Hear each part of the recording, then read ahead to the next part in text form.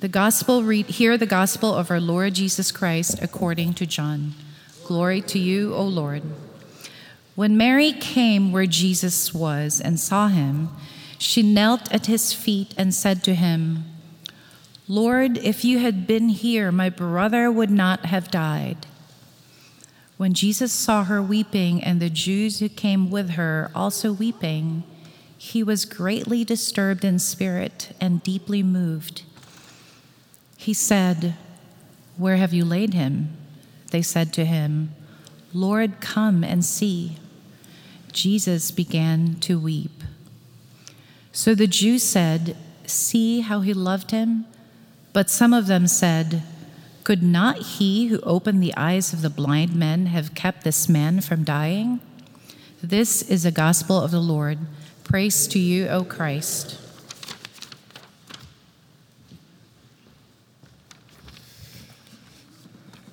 Would you pray with me? Our Father in heaven, we ask for your presence with us now.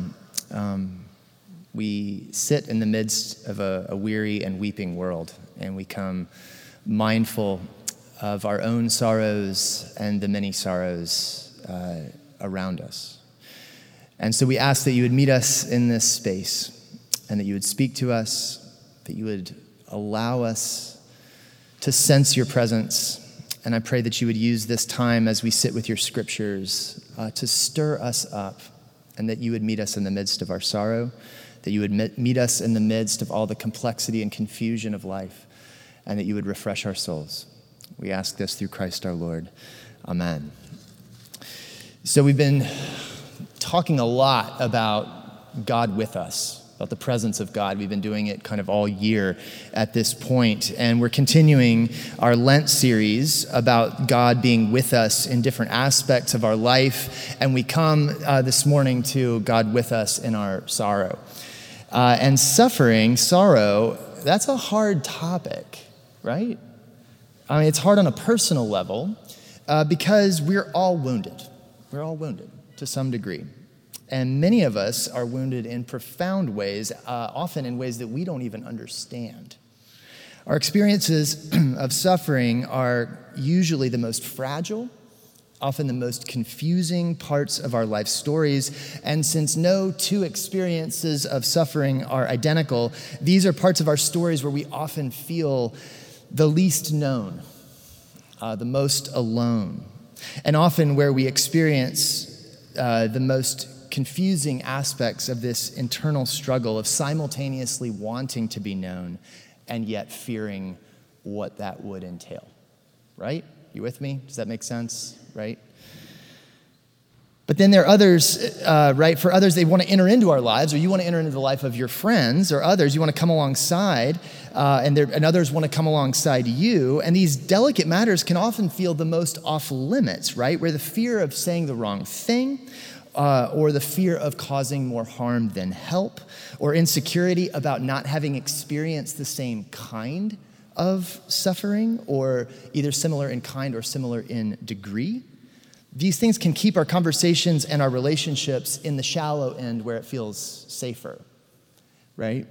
And they can keep the deep end of our lives roped off and unvisited by others and often even by ourselves. So suffering, it's a hard thing to talk about at a personal level, but it's also a hard thing to talk about at an intellectual or spiritual level. You see, the problem of evil and of suffering has perplexed philosophers and theologians and regular folks for millennia. If God is good and all-powerful, then how and why do evil and suffering persist in the world? That question is as old as the hills, and it's been the subject of much argument and speculation. It's been the subject as much as just about any other, right? If we were going to set up a tournament bracket, for example, with all of the obstacles to faith and rank them and make them compete for the top seed of what is the greatest obstacle that has plagued humanity, the problem of evil and suffering would absolutely be a number one seed in that tournament bracket. It might win the day as the number one in every poll. But unfortunately, what happens is people of both belief and unbelief in a God who is both good and all-powerful have engaged this problem and have retreated from the complexity in a way that opts for a simplistic solution, really as a way of escaping the ambiguities and landing as quickly as possible in a place of resolution. You see, the simplistic maneuver that the one who maybe denies the existence of a good and all-powerful God is often to just take the question and make it rhetorical. If God is good and all-powerful, how could evil and suffering possibly exist? It's not a question that's seeking an answer. It's a question that's meant to drop the mic and end the conversation, right? It's not a curious question that invites further consideration and contemplation. But on the flip side, honestly, often the simplistic solutions that are offered by people of faith aren't much better. Because when we, as those who do believe in a good and all-powerful God, seek refuge in clear-cut answers that make the ambiguity try to go away, rather than resting in the goodness of God who is with us in the midst of suffering, we do weird things. And we say weird things to other people. One example is when I was a college student, I went to hear a prominent Christian speaker on my campus, and someone asked this question about how an all-good and all-powerful God could allow evil to persist, and he reframed the question as, why do bad things happen to good people? And then immediately said, they don't. There are no good people. All have sinned, all have fallen short of the glory of God. There are no good people. There's no bad thing we can suffer beyond what we deserve. Therefore, unjust suffering doesn't exist. End of story. Logically, that's neat and tidy, and it begins with a truth that is taught in Scripture, that we as human beings are all sinful. That's true. But it maximizes that one teaching, and it makes it the lens through which we must explain everything, and it ends up dismissing a very important other truth that is also plainly taught in Scripture and that is writ large across the story of humanity. And that is that unjust suffering is very real. It is real. It happens, and it's bad. And as we read the story of Scripture, what we see is not only is unjust suffering real, it is evil, and God doesn't like it. It contradicts God's good purposes for the world, and the story of God is the story of one who is committed to rooting it out of his world, committed to making all things new. God calls his people to actually strive against injustice with love. So when we dismiss the reality of unjust suffering in an effort to vindicate God against accusations that we don't know how to resolve otherwise, what we do is we run the risk of becoming hardened people who are unable to recognize injustice when we see it.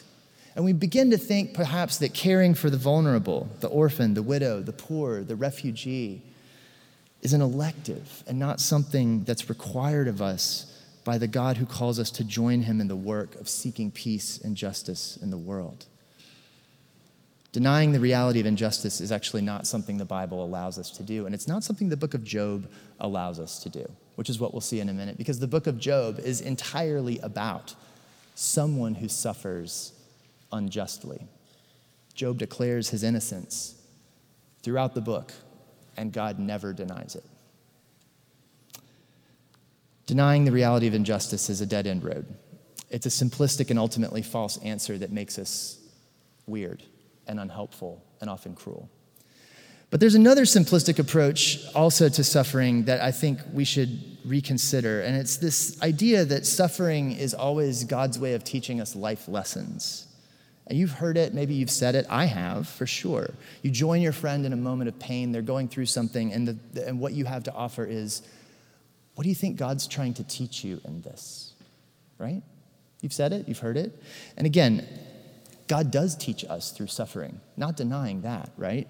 There's good wisdom in recognizing that as we encounter God, we do become more whole, and God forms us through suffering to become mature and helpful. The Apostle Paul even writes to the Corinthian church, "Blessed be the God of comfort and the Father of all mercies, who comforts us in our affliction so that we may comfort others who are in any affliction with the comfort we ourselves have received from God." God comforts us in our suffering, and in doing so makes us skilled comforters to others who are in any suffering. But that's different from our sufferings being God's school for us, where God's doling out life lessons that hurt. Does that make sense? Application point number 1. As we see the sufferings of our own lives and of our neighbors as not simply God doling out life lessons, but as symptoms of a world gone wrong, the very things that we just read about Jesus weeping over. Application number 1, let's not come alongside one another with the simplistic comfort of what is God trying to teach you, or what went wrong that's causing this. The story of Job is a story where his friends come alongside him and do just that, and God blasts them for it. They're miserable friends. They don't offer comfort. They offer explanations, and they ask the kinds of questions that are super unhelpful. So while we don't deny that we do absolutely gain wisdom through suffering, we do absolutely, as we experience God and know his presence in our sorrow, we become seasoned with the grace of God and become skillful helpers of others who are going through suffering themselves. Think about in your own life, who do you go to for wisdom? In my life, I always go to the people who have suffered well. People who've suffered deeply, yet are people of profound hope, who haven't just become cynical and bitter through their suffering, but who have become seasoned as skillful friends and those who know how to cling to hope and offer love in the midst of sorrow. When we seek to explain particular sufferings through the lens of our needing to learn something from God, it's just another way that we kind of avoid the complexity and the ambiguity and try to grasp for an easy resolution that's sort of a way out. But this is where we discover the treasure of the book of Job. This is a gift to us. Job is a gift. It's profoundly difficult to preach because you can't take a section from it and just say, let's look at it. You'll notice that the section we just read is like a mishmash of like 3 different sections. But Job is a huge, long book. It's got 2 panels at the beginning and end that are narrative. And then the whole midst of the book is verse. And it's this big, long, complicated journey where Job goes through absolute horror in his life.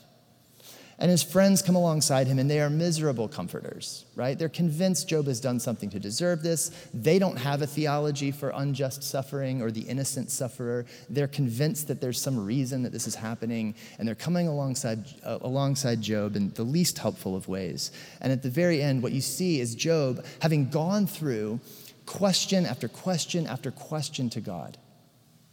And God can handle his questions.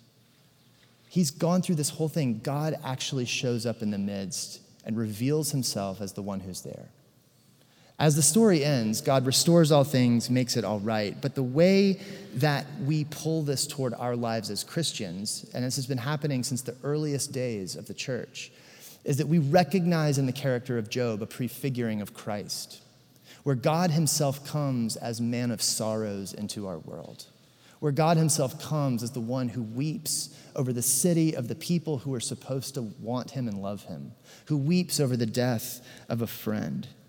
And so Job, as we look at it as a window into the very heart of God, a window into the heart of Christ, it's a gift to both sufferers and comforters alike. Because the guidance that we find there is not the simplistic option offered by pop wisdom that comes from both the religious and the non-religious alike. But instead, what we find in Job is a complicated, nuanced, patient, gut-wrenching, honest yet faithful treatment of our experience of suffering that leads us through the complexity into a place of simple trust in God that is anything but naive. Oliver Wendell Holmes famously said, "For the simplicity that lies this side of complexity, I would not give a fig. But for the simplicity that lies on the other side of complexity, I would give my life." You know, the simplicity on this side of complexity, the simplicity that can only exist by turning a blind eye to all that's ambiguous and confusing and hard, that's just naive. That's just escapist. But the simplicity on the far side of complexity, the wise simplicity that has navigated all of the trials of life, all the ups and downs, the tragedies and the triumphs, and yet lands at the simple place of childlike trust in our loving Father who holds us.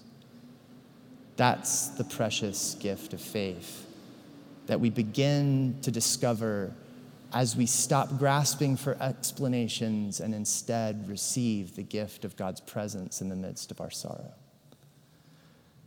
You see, we ask questions of why. Why is this happening? Why would God let this happen?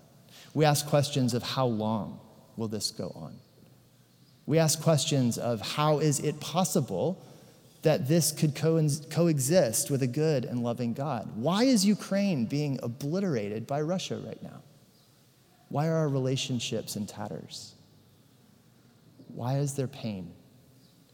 We ask these questions, and they're not bad questions, and God can handle every single one of them.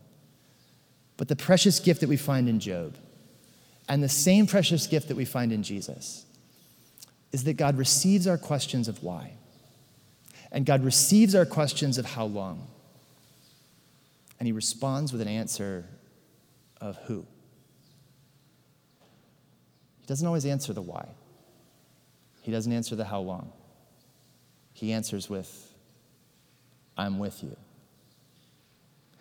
And the God who is with us, the God who answers the question of who, is the one who steps into our world as Jesus, the man of sorrows who weeps. One who is fully acquainted with all of the pain and agony of human life that you and I endure. One who knows deeply the fear and the dread of suffering that is to come.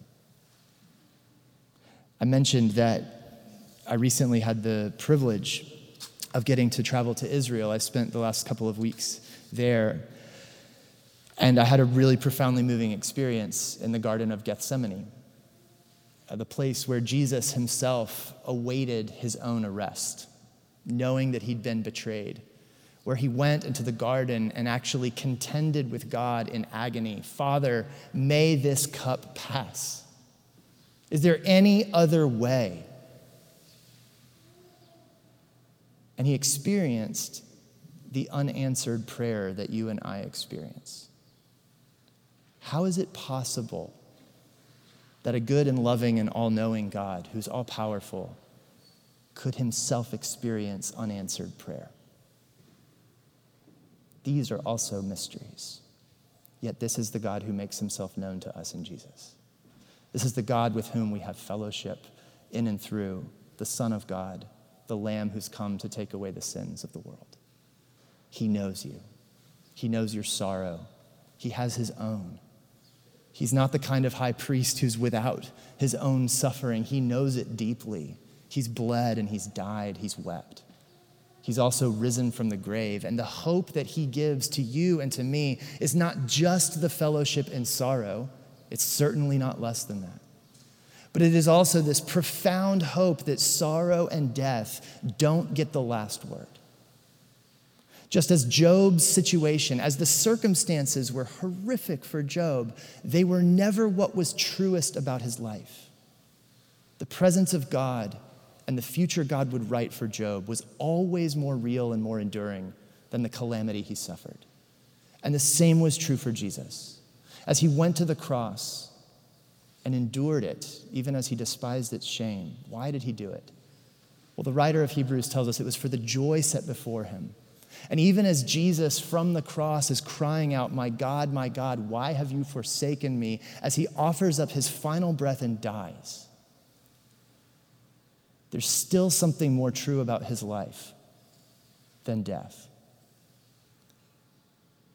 And God rose him from the dead, and he became the first fruits of a new harvest of new creation. He became the firstborn from the dead. He became the one who ushers in the hope of an entirely new way that shows us that the future that God is writing is not one that we begin to partake of by way of avoiding suffering, but it is one that as we join Jesus in solidarity in the midst of it, God is faithful to lead us through it and beyond it into the glory that he is bringing and making to last on the earth forever, and he has written us into the story in him.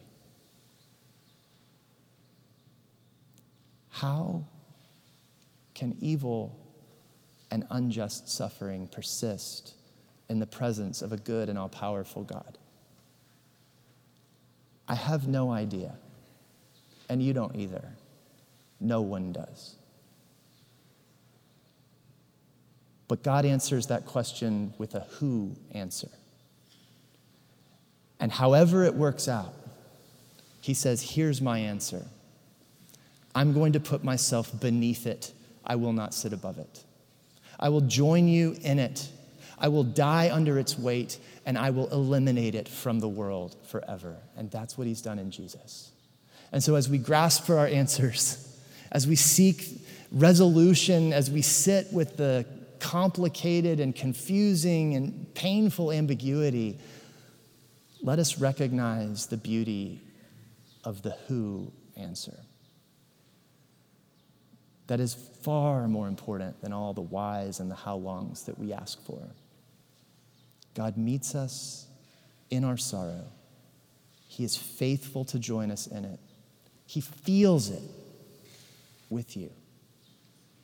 He has died under its weight. He has risen from its tyranny, and he has promised a day where it will be no more.